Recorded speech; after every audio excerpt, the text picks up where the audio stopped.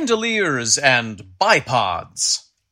Pour yourself a tall glass of eye relief, delay the blowback on your ballistic bore snake, and hammer your half-cock until your barrel is red hot. This is my talk told to me. There are many like it, but this one is mine.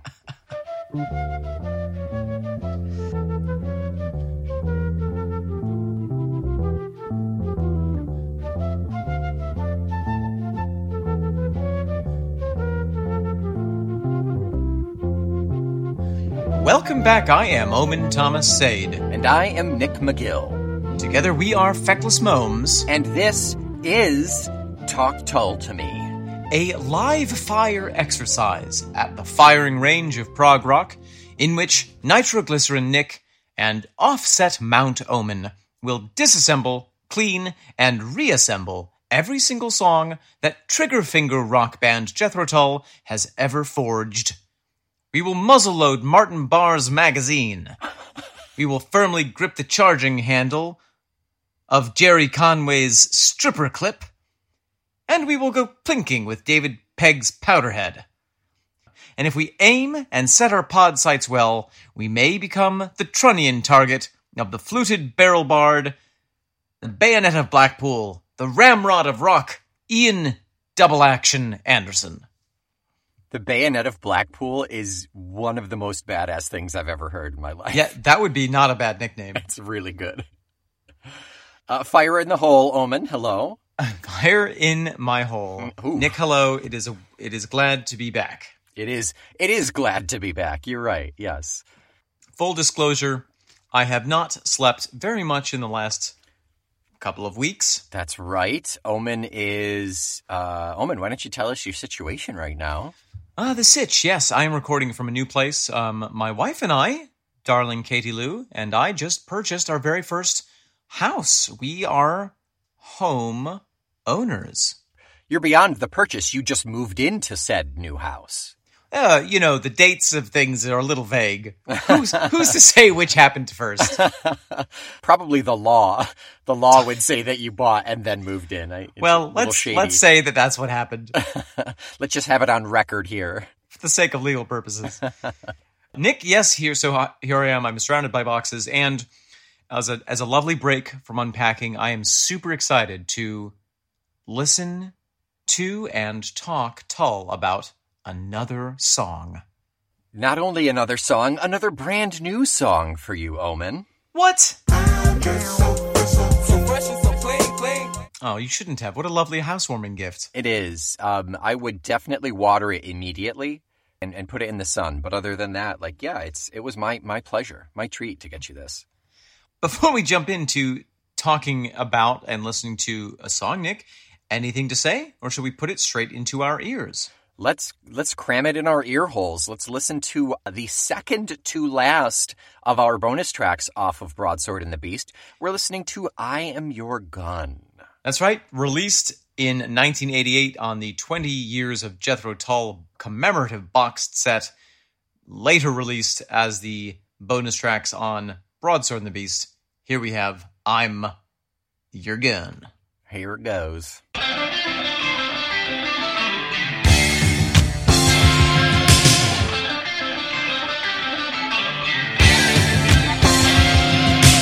Okay, Omen, full disclosure, you have read the lyrics prior to this, obviously, but you had not heard this song. So, being fresh and brand new, so fresh and so clean, what are your thoughts? Well, first I want to clarify that I am neither fresh nor clean, but that experience was very refreshing. Okay. Yeah, great. So it's really interesting to look at this in the context that it came out in. Just reading in Silent Singing about the 20 Years of Jethro Tull commemorative box set. Mm-hmm. And it was the first big release of what Ian refers to as flawed gems. This collection of stuff from across the years. And, some of the stuff that we've been talking about lately, Overhang, Too Many Two, they're all from this set. Mm-hmm. He says, "It was fascinating to mix and master this collection, then transcribe and listen to these flawed gems from my past. Nothing changes the fact that they are still my babies, though. I just don't hope they all show up for Christmas lunch. Yes, I think I've heard him refer to... I think I've heard him use that line before. I think so. Yeah. Sounds vaguely familiar. Yeah, it's great. This is a cool song. It does feel a little rough around the edges, a little bit. unpolished perhaps, but it's got some really great material in there. It's the roughness that I hear in it, I attribute to it having been, kind of a tester, not fully fleshed out, not fully practiced, perhaps not polished up. And it's especially detectable in Martin's guitar, where there is that sense of, kind of a fun sloppiness almost. And I don't use that in it at all with a negative connotation, but just it's got that kind of loose feeling to it. Yeah. Which is great. It doesn't feel as unfinished as Rhythm and Gold did, though. No, absolutely not. But again, we're getting back into that territory of was Rhythm and Gold actually unfinished, or was it just intended to be jarring and asynchronous? But this one is back into the flow of things where it's all everybody's kind of playing together, and we're back doing our thing with the Tull family. Yeah. When we talked about Overhang, we kind of talked about how you could almost imagine that could be a song by another band because it is so straight ahead rock and roll. Mm-hmm. This song kind of tricks you into thinking that at first because it comes in heavy. It's like, oh yeah, this is rock. This is like hair band. And then you realize how complex the chord structure is. Yeah. And it's moving all over the place. And so that kind of heavy rock and roll drum beat and the bass being really, really, funky and fun brings you into that mindset. And you almost don't realize unless you are really listening to it that the chords are modulating all over the place. And it's a very complex piece of music that's being quite expertly, if maybe less polishedly, played. Yeah. Yeah, going back to the kind of intro lulling you into the sense of a different rock band, I want to go back to specifically the intro here. I want to listen to that again real quick. Yeah. Just that part. Before we even get into the bass, just Martin kind of like noodling and shredding very much reminds me of Don Henley's The Boys of Summer. Oh, what's that? Let's hear it.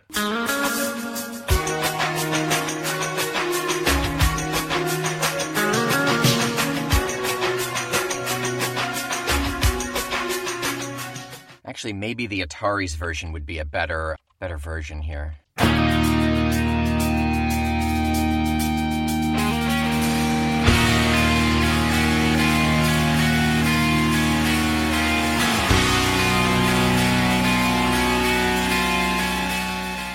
Same general feel, that same kind of ripping guitar melting, but as soon as we get into the bass in this song, in I'm Your Gun, it kind of it feels more like a Tull song to me.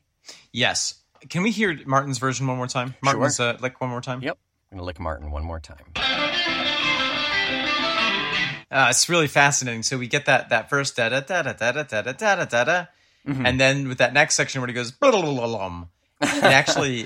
he actually slightly speeds up, and that's quite unusual for Martin because, all the musicians in Tull at this point have to be masters of keeping time. Otherwise, they'd be totally off the rails because of the complexity of the music they play. But it sets us up with that kind of maybe this is the first time that Martin ever played it. Ian's like, hey, here's the chords, just have at. I kind of want it to sound like this. Yeah. There is a freshness there, a kind of, he was almost caught off guard, it feels. I like it, though. I like it. It's good. It's good. It's a 4/4 roller. Mm-hmm. It rolls along in 4/4. It's a pretty rockin' song. It's pretty steady. After that intro, it does feel like it slows down a little bit. Yes. Just in terms of pacing, but it does stay steady all the way through, I think. Let's talk a little bit about Ian's voice in this song. Okay. He is really working his high register. I feel like, we know that at a certain point, the register starts going down. This is getting toward the crest, if you will. Yeah, I want to put a pin in that because we've got a pertinent note to talk about during our halfway through here. But let's remember Ian's voice, 1988, 87 era, and let's think about where he progresses from the end of Broadsword into Under Wraps and where it essentially leads us. Let's put a pertinence pin in that pony. That's where pertinence pins go. That's right, in the pertinence pin pony. That's right. But in this song, he's really kind of shout singing some of these really high notes. Mm-hmm, mm-hmm. And again, it's fantastic. We heard a little bit of that rough sound. And I do think that there's an element that it comes from being unstudied. Yeah. Ian is a perfectionist. Mm-hmm. Jethro Tull is a band which values kind of perfecting something, and all the musicians are so good that things can end up being a bit polished. Right, and let's think about the progression of the first couple of albums, all the way up even into Aqualung. They were kind of messy. They were a bit sloppy, and when they got into the crazy prog concept albums, when we got into Passion Play and Thick as a Brick, they had to be on top of their game. They had to be perfect with one another. So I think that kind of is a turning point where perfection became the rule of the game for Jethro Tull. A necessity because of the complexity of the music they were playing, you're saying? Exactly, yeah. Yeah, I agree. And I also think that, it's possible that Ian always wanted to attain that level of perfection. Oh, sure. And, sometimes when you hear him talk about those early days, it is not embarrassment exactly, but a little bit of like, yeah, I didn't really play the flute. Yeah. I didn't really know how to play the guitar. None of us really knew how to play our instruments. Right, and it's just the logical progression if you've been playing for 3 years versus 30 years. Totally. And at the beginning, they were getting away on their, on the image and the energy of it and the kind of jumping around. The chutzpah, if you will. The chutzpah, yes. I booked myself an appointment at the chutzpah. Yeah. For later this week, because I'm very tense. You need to treat yourself every now and then, Omen. I do. Yeah. Going back to his voice, hitting that kind of wild screaming or yelling singing to get to those peak points, I think really works perfectly with the juxtaposition of the chorus of singers in the background that could be the other guys, could be Ian, but there's also that weird like synthy singing voice as well, Mellotron given voice. Yeah. It really works in this one. It's a lot of fun. Yeah, and those voices are very much in lockstep. Yes. Yeah. What we're calling the sloppiness of this song is only remarkable because everything else from this era is so tight. Yes. Yeah. And sloppiness, for lack of a better term, I guess, because at this point it's got to be a conscious choice, right? Is it, or is it simply that this was the third time they'd ever played it versus, the stuff that ended up on the album, they rehearsed until it was in their bones, impermeable. Yeah, that's valid. That's really valid. Uncritiquable. What's the word I'm looking for? Infallible? Infallible is a good one. Irreproachable. Oh my goodness. Typically, the music is without reproach. That it is, despite what Rolling Stone would have you believe. Listen, take that Rolling Stone magazine, dip it in a can of olive oil, and shove it down your face. That's it. That's what you should do with it. For fiber. I really enjoy the chorus bridge parts. Between the verses and the chorus bridge sound they're so very different. And I just love how different they are, and I really like the sound. It's very pleasing to my ear when we get into the chorus part. Match Wheel and Flintlock, They All Caught Your Eye. Just the way he sings it, it's so like lilting and kind of carefree. And given Yes. the content of the song, it's Mm-hmm. it's extra absurd. I feel like he really layers on the farce here. Yeah, that's a really interesting point, and I think that, I'm excited to talk more about the lyrics. Mm-hmm. I think this is, for being a quote unquote a flawed gem, for being a bonus track, this is exceptionally well written. Oh my gosh, the poetry in this is good. And spoiler alert, next week's is going to be even better, I find. Even better. Even better. But this is a really poignant song. We'll get into it. And then my final note on just the sound, the musicality, is that we talked about last week how Rhythm and Gold has a bit of the sound that we're going to be hearing in 2 albums, Post Under Wraps. It kind of dips into that Crest Catfish sound. I feel like we got a lot of that here as well. I do too, and particularly from Martin. And is that because this song actually came out in 88? Yeah, probably. They probably noodled it before then, but it actually came out or was pushed out after the fact. Nick, anything else to say about the musical aspects of I'm Your Gun? That's it for me. I really like it. It's funky. It's fresh. It's good. It's a good return to the sound that we enjoy without being the sound that is too overly folky. Which it's a return and it's a preview. Correct. Yeah. It's a bit of a flat circle. It's a Janus. It's a double-headed god of a song looking in both directions. I definitely dated her in college. Yes. You met her, yeah. No, twice. Coming and going. On that note, let's get halfway there. Here we are, Omen, halfway through.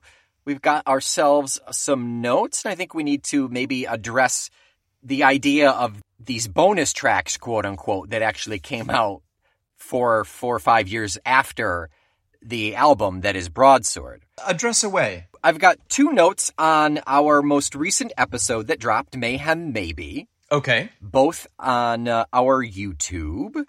So we start with, from Housework Vids, this is that crazy cry in Mayhem Maybe, that woo! Yes.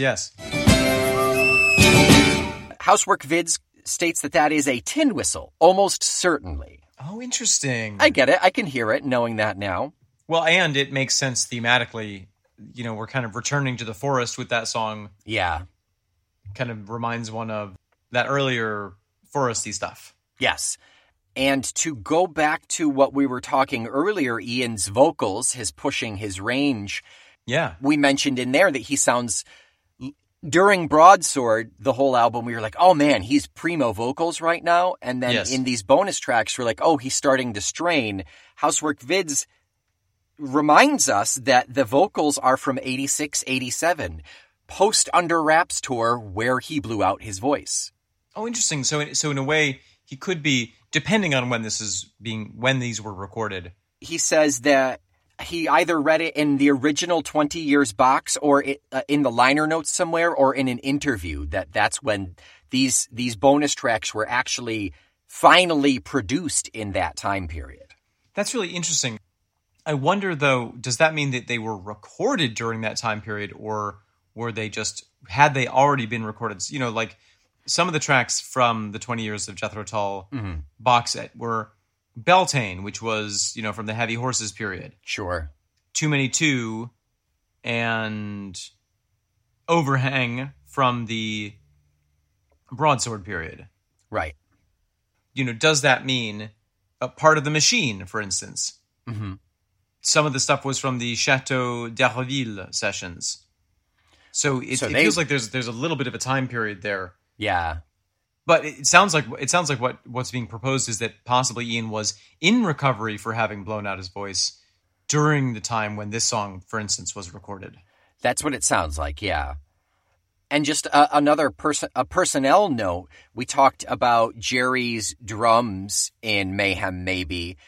Archivos Baldo chimes in and says that Jerry was the drummer in 82 Tull. However, we got to remember this is post 82. This is 84 or somewhere around there. Doane was our drummer, most likely for Mayhem Maybe. Yeah, it seems like there was a transitional period. If we look at the lineup for Crest of a Knave, for instance, which was released in 87, both Doane Perry and Jerry Conway are featured on that album. So it seems like maybe they were going a little bit back and forth. Really quite interesting. Interesting kind of mishmash of times here.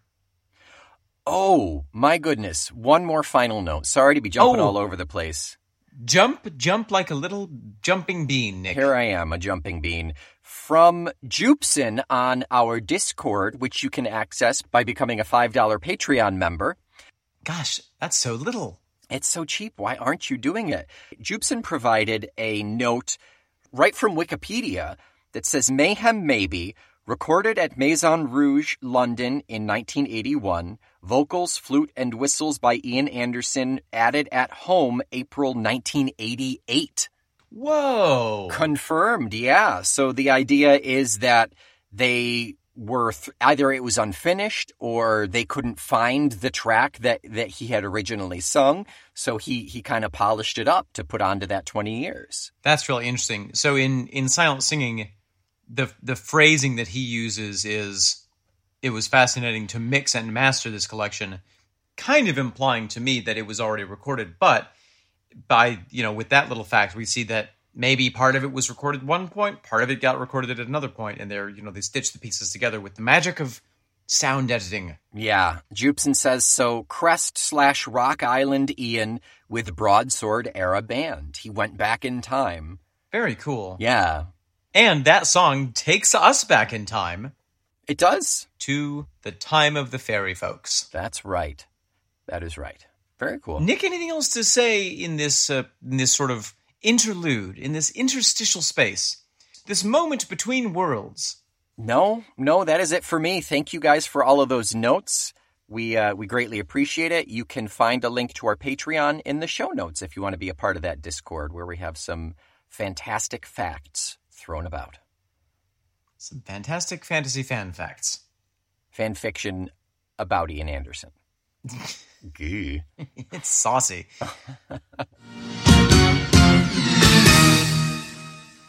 Okay, Omen.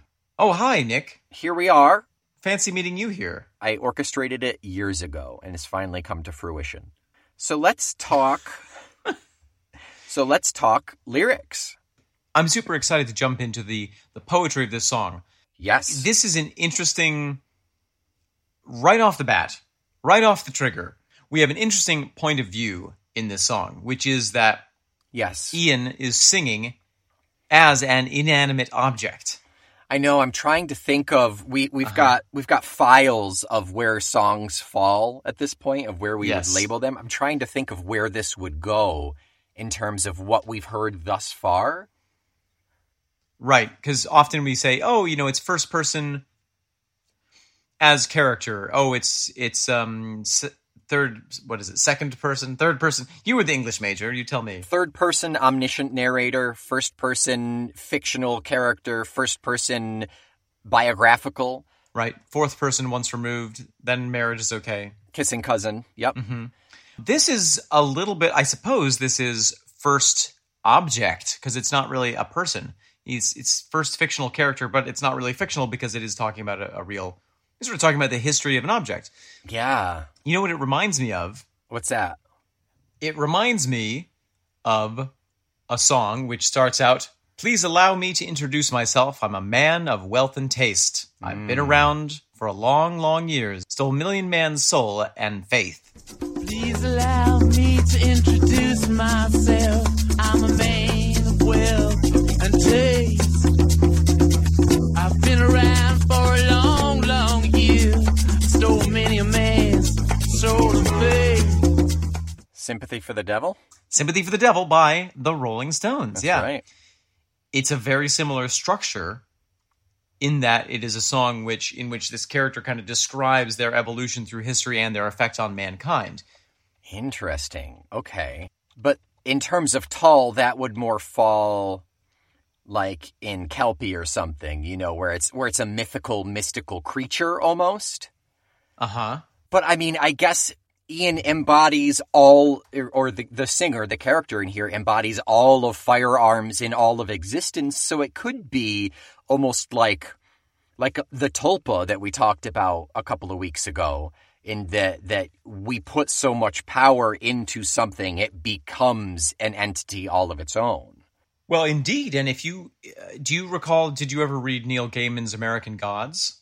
A while ago, but yeah, absolutely. So the whole premise of that is that, as civilization evolved, human beings stopped worshiping gods like Thor, a god of lightning, and, the god of the sun and all this, and started worshiping things like the internet and the television. And so you have all these new gods who are super slimy. Yeah. And, and any concept that you put a lot of value into takes on a meaning and a mythos of its own in the human conscious collective consciousness. And as the years go and grow and society becomes what it is, of course this god is going to become more and more potent and omnipresent. Goodness. I mean, think of the effect that firearms have had on human civilization. Obviously, I think that we need to kind of preface this conversation in a way by acknowledging all of the horrors that are being inflicted by people using guns, or by guns using people, perhaps. Yeah. And, in America, we're at a very tense and unpleasant moment in terms of our relationship with firearms, and I think that perhaps there's some sort of a social reckoning that is taking place, or perhaps not. Right. Yeah, to be determined. If you go all the way back to when the first firearms were invented, it was a huge, huge effect on society. Yeah, just cannons alone. The adding cannons to warfare and to ships. Totally changed the game. I mean, for one thing, plate mail became irrelevant. Yeah. Think of all the plate mail manufacturers who were put out of business. The biggest loss, I think we can acknowledge. I think we can. Yeah, okay. So there's no multi-layer here in this song. I mean, the title says it all. I'm your gun. He's giving it to us with that one. Does what it says on the tin. It does exactly what it says on the tin. And yet the thought that is being conveyed is deep and multi-layered. Yeah. Blew my smoke on a sunny day when the first black powder came my way. Hot lead ball from a muzzle cold to win lady fair and take your gold. Blew my smoke on a sunny day when the first black powder came my way. Hot lead ball from a muzzle cold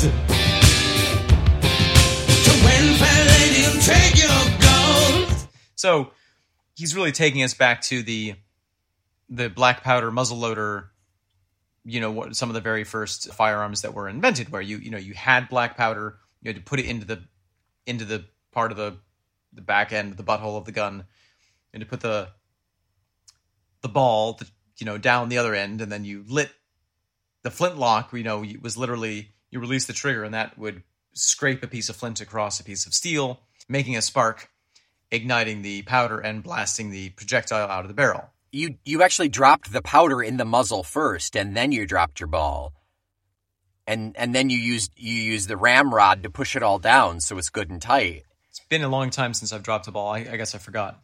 You dropped the ball on dropping the ball. I sure did. Well, right, and if you look, so the first firearm is credited to the 10th and 12th centuries in China, called the fire lance. First described in text in 1132. It was a bamboo tube of gunpowder tied to a spear. So yeah, you would stick it into the face of your enemy and it would blow up. Yeah, and if you're the only one who's ever seen that, it comes as quite a shock. Oh yes. Yeah, that's where it all began. They also made fireworks though, so I guess there's that. But right, and then of course that evolved into what we have now, which are these very, very high-tech things where the big evolution is that the powder now lives in the casing with the projectile itself. Right. So all you have to do is whack the cartridge into there. Yeah. Just insert cartridge, point and shoot. Western Europe, evolved it further, which helped Europeans kill each other in large numbers and massacre people all across the world, leading to the age of colonialism. It's they made it so easy to kill people. It's great. That's the interesting thing with guns, and as we get further in, it is kind of fascinating that you have this invention, and the first thing that we see in the song that the use of it is to win fair lady and take your gold. Yeah. To gain power over other people. That's the fundamental thing that it is immediately credited with in this song. Yeah. Because let's be honest, it wasn't invented for hunting. Well, you don't hunt with a cannon, and you certainly don't hunt with a fire lance, no. No. I mean, I did once, but it ended poorly. That hummingbird was very chewy. You can very easily overcook hummingbird, yeah. 1 millisecond too long. One too many blasts from the fire lance. So one of my favorite. We said earlier that there's just such poetry in this song. Yeah. One of my favorite sets is "I'm the peacemaker, so the theory goes, but I don't choose the company I keep, and it shows." I am the peacemaker, so the theory goes, but I don't choose the company I keep, and it shows. Yeah, there's a lot of... This almost seems to be in response to critique of firearm proliferation. It's interesting that he says, "I know it hardly seems the time to talk of blue steel so sublime. I can understand your point of view. To tell the truth, I scare me too." Yeah. Oh, ho, ho. Yeah. I know it hardly seems the time to talk of blue steel so sublime. I can understand your point of view. To tell the truth, I scare me too. Yeah, I look at what I've become. It is out of my control. I am really just a tool to be used, and look at how people are using me. Yeah, I don't choose the company I keep, and it shows. Wow. Yeah. Yeah, it's for being in the mid-'80s, for being written in the mid-'80s, I'm sure it was apt then, but boy howdy is it a lot more poignant now. And that's one of the amazing things about good writing is that it stays relevant. Yeah. Regrettably, this one has stayed even more relevant. So really interesting, the timing of this in and I think that we sort of have to think about this song in an American context because gun ownership in Britain has always been such a different beast. Yeah. But in the States, in 1986, there was a law signed into, or there was an act of Congress called the Gun Control Act. And it basically increased the penalties for possessing a firearm if you were not qualified to own them under that law. That I think since has been wiped out, probably. It's been a long evolution. It also banned the. There was another law, the Law Enforcement Officers Protection Act, which banned the possession of what they called cop killer bullets, which were armor-piercing bullets. Mm-hmm. And then in 1988, there was a law saying that you couldn't manufacture, sell, ship, import, possess, transfer any firearm that was undetectable through walk-through metal detectors. So there was... but at the same time, there were also some laws being enacted which made it easier. So there's a lot of debate, in this period. And it almost seems like the gun in this song is saying, hey, listen, I get it, but it's not my fault. Yeah. Yeah, right. And that ties into the second portion that is just sickening and amazing and poetic is now one of me exists for each one of you, so how can you blame me for the things that I do? Wow. Now I take second place to the motor car in the score of killing kept thus far. And just remember, if you don't mind, it's not the gun that kills, but the man behind. Now one of me exists for each one of you. So how can you blame me for the things that I do? Now I take second place to the motor car. And the score of killing kept thus far. Just remember, if you don't mind, it's not the gun that kills, but the man behind. It's the guns don't kill people, people kill people. That's exactly what I was thinking. You know, there were the bumper stickers in the 90s and in the 80s and 90s that said guns don't kill people, people kill people. Yeah, and the only way to protect from a bad guy with a gun is a good guy with a gun. So during the 80s and 70s and 90s and 60s, and you know, a lot of the time of the past century, we had these cowboy movies. And you know, America was very good at making, still is quite good at making these violent action movies where you have the bad guy who's all armed to the teeth, sauntering into town with his sexy black leather and looking to cause some trouble. And then John Wayne comes in and stops him through his manly use of the same techniques. Yes, but he kills the bad guys, not the innocents. Yeah, sure. So it's okay, yeah. Right. Well, and I remember a cowboy movie that I watched one time. I forget what it was called. It was one of those old classic movies. And they're in a gunfight, and there's some young kid who's it's his first gunfight. One of the old hands shoots one of the bandits, and the bandit screams and falls off this big cliff. And the guy says, "Remember, kid, it's not the bullet that kills you, it's the fall." Yeah.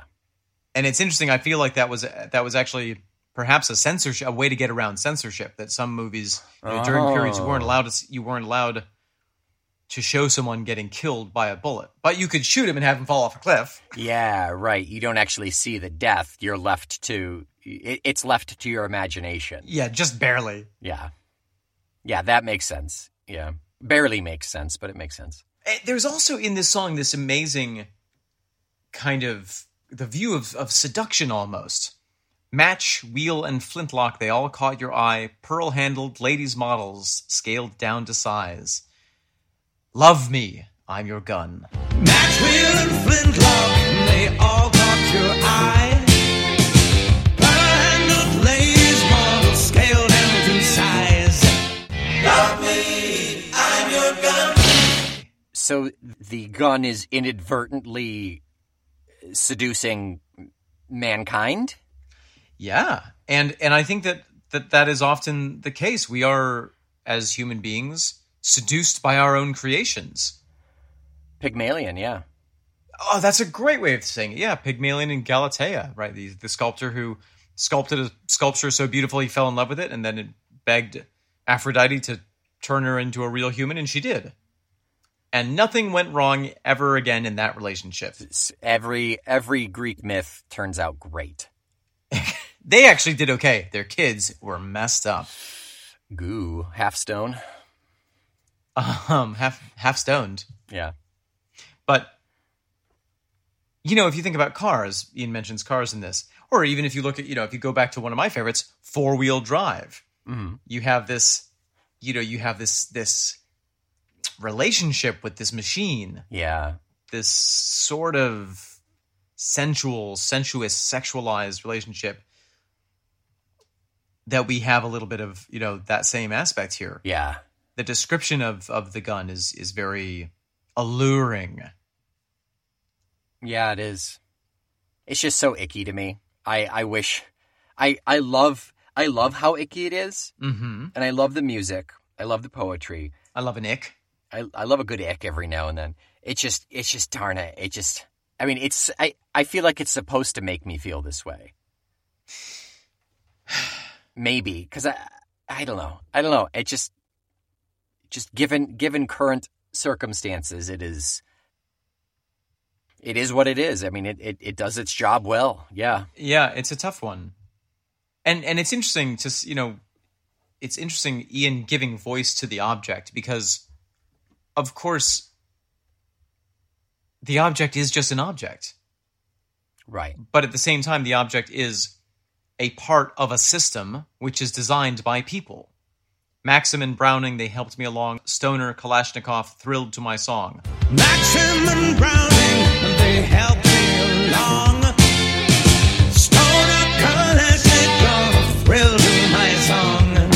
These aren't, an object is just a collection of metal parts. A gun is just, some dirt that somebody got out of the ground and cooked it in the oven, and there it is.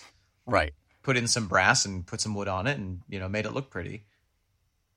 So, right, how can you say that this object is the problem? What the problem is that someone thought of making that object and then did it. And the design and intention behind that object. Yeah, the intention in the creation could be the purest there is. Sure. But the usage of it, I mean, it's fission, it's nuclear fission, it's the same thing. You made the point that gunpowder was invented originally, or at least at the same time, for the use of fireworks. Mm-hmm. So, right, fireworks, fantastic. We like to go and watch them. It's delightful, something for the kids. But as soon as that invention exists, someone's thought is, oh wow, I could use this to defend my homeland. Or go destroy someone's homeland. Yeah, it's human nature. It's lizard brain of how can I be stronger than my enemies, quote unquote, the threats that are, whether they're real or not. I mean, you want to be prepared, I guess. So it's human nature to take anything, even as innocent as it was, to take anything you can to defend yourself, to use against someone or something else. Well, for instance, Kalashnikov, we associate the name with the AK-47, Mm-hmm. the AK-74, the AK-47, both of those. But he was a human being. If you look up his article on Wikipedia, one of the first things that it says is, even though Kalashnikov felt sorrow at the weapon's uncontrolled distribution, he took pride in his inventions and their reputation for reliability, emphasizing that his rifle is a weapon of defense, not a weapon for offense. That sounds like the NRA. That sounds like every goddamn excuse I've ever heard. Well, and the fact is, as soon as you invent it and put it out there in the world, you can't control what other people do with it. You can't control the company it keeps. Yeah. He also was a poet. Kalashnikov was? Kalashnikov was a poet. Doesn't make up for it, but thanks. All of his poetry was very loud. Just screaming in bursts. Yeah. Nick, anything else to say about I'm Your Gun before we really whittle ourselves into a steep depression here? No. Good song. All things considered, good song. Good song, bad object. Yes. Bad object. Bad. Bad object. Bad human thoughts that created that object. Bad system of warfare.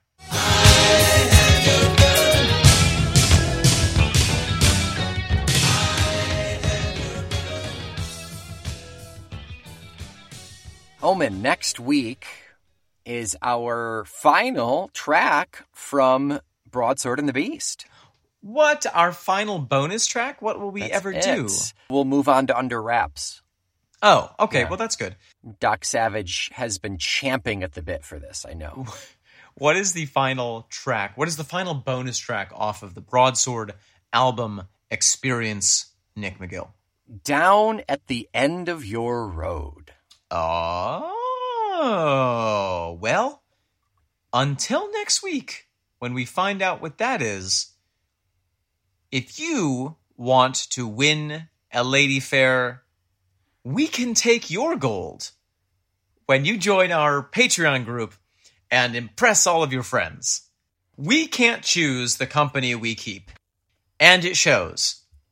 When you rate and review our podcast and give us 5 stars on your pod system of choice, then you can improve the company we keep by enlarging it. Nick, I've never seen done. I've never seen your face fall so much. I'm just disappointed in myself, Omen. To tell the truth, Nick, I scare me too.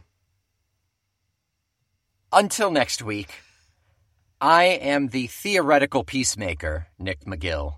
I am the blue steel so sublime, Omen Thomas Sade. Now only one of us exists, the Feckless Momes. And how can you blame us for the things that we, Talk Tall to Me, do?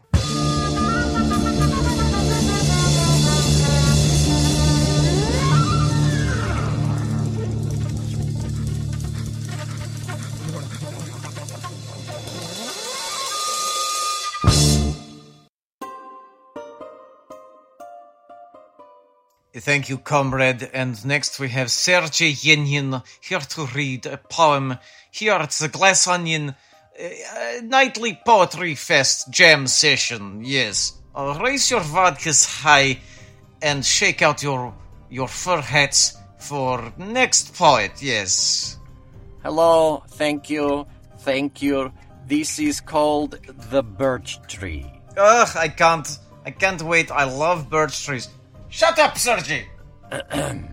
Under my window, tucked in the snow, white birch retired, clad in silver glow. On the fluffy branches, snowy trim with silver tinge, melted round catkins forming white fringe. Like golden fires, snowflakes blazed, while birch stood still, asleep or amazed. Meanwhile, lazily strolling around, dawn threw more silver on the twigs and ground. Oh, yes, that was niet bad. Oh, I have not been so moved since my days at the Izvik State Technical University. Oh, and now we have a very special first-time poet, Mr. Kalashnikov. Okay, hi, thank you for letting me speak. This is my first set of poems, and this one is called The Patina on a Piece of 440 Steel. It is about my love. Pow! Pow, pow, pow! Bang, bang! Bang, bang, pow, snap! Snap, crackle! A pop, pop, pop, pop, pop, pop, pop! A pow, pow, pow, pow, pow, pow, pow! Zing! Zippity zing! Bang, bang, bang, bang! Bang, bang, bang! Bang, bang, bang, bang, bang! Ooh. Bang, bang! Bang, bang! Boo! That was verse 2. I have one more poem. Thank you for your support, comrades. This next poem is called The Smell You Get on Your Fingers When You've Been Working in the Machining Shop All Day and you have invented a better version of a small bullet. Woo! Spow, spow, spow, spow, spow! Clackety, clackety, clackety, clackety, clackety, click! Ike pow, pow, pow! Ike pow, pow! Ike pow, pow, pow, pow, pow! Zing, zing, zing, zing, zing, zing, zing! Boom! A boom, a boom, a boom, a boom, a boom! A boom, a boom, a boom! A boom, a boom, boom goes my heart. Thank you.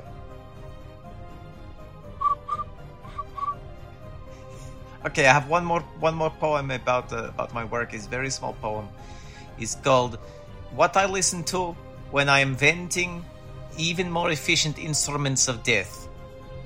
In my hand, I have death.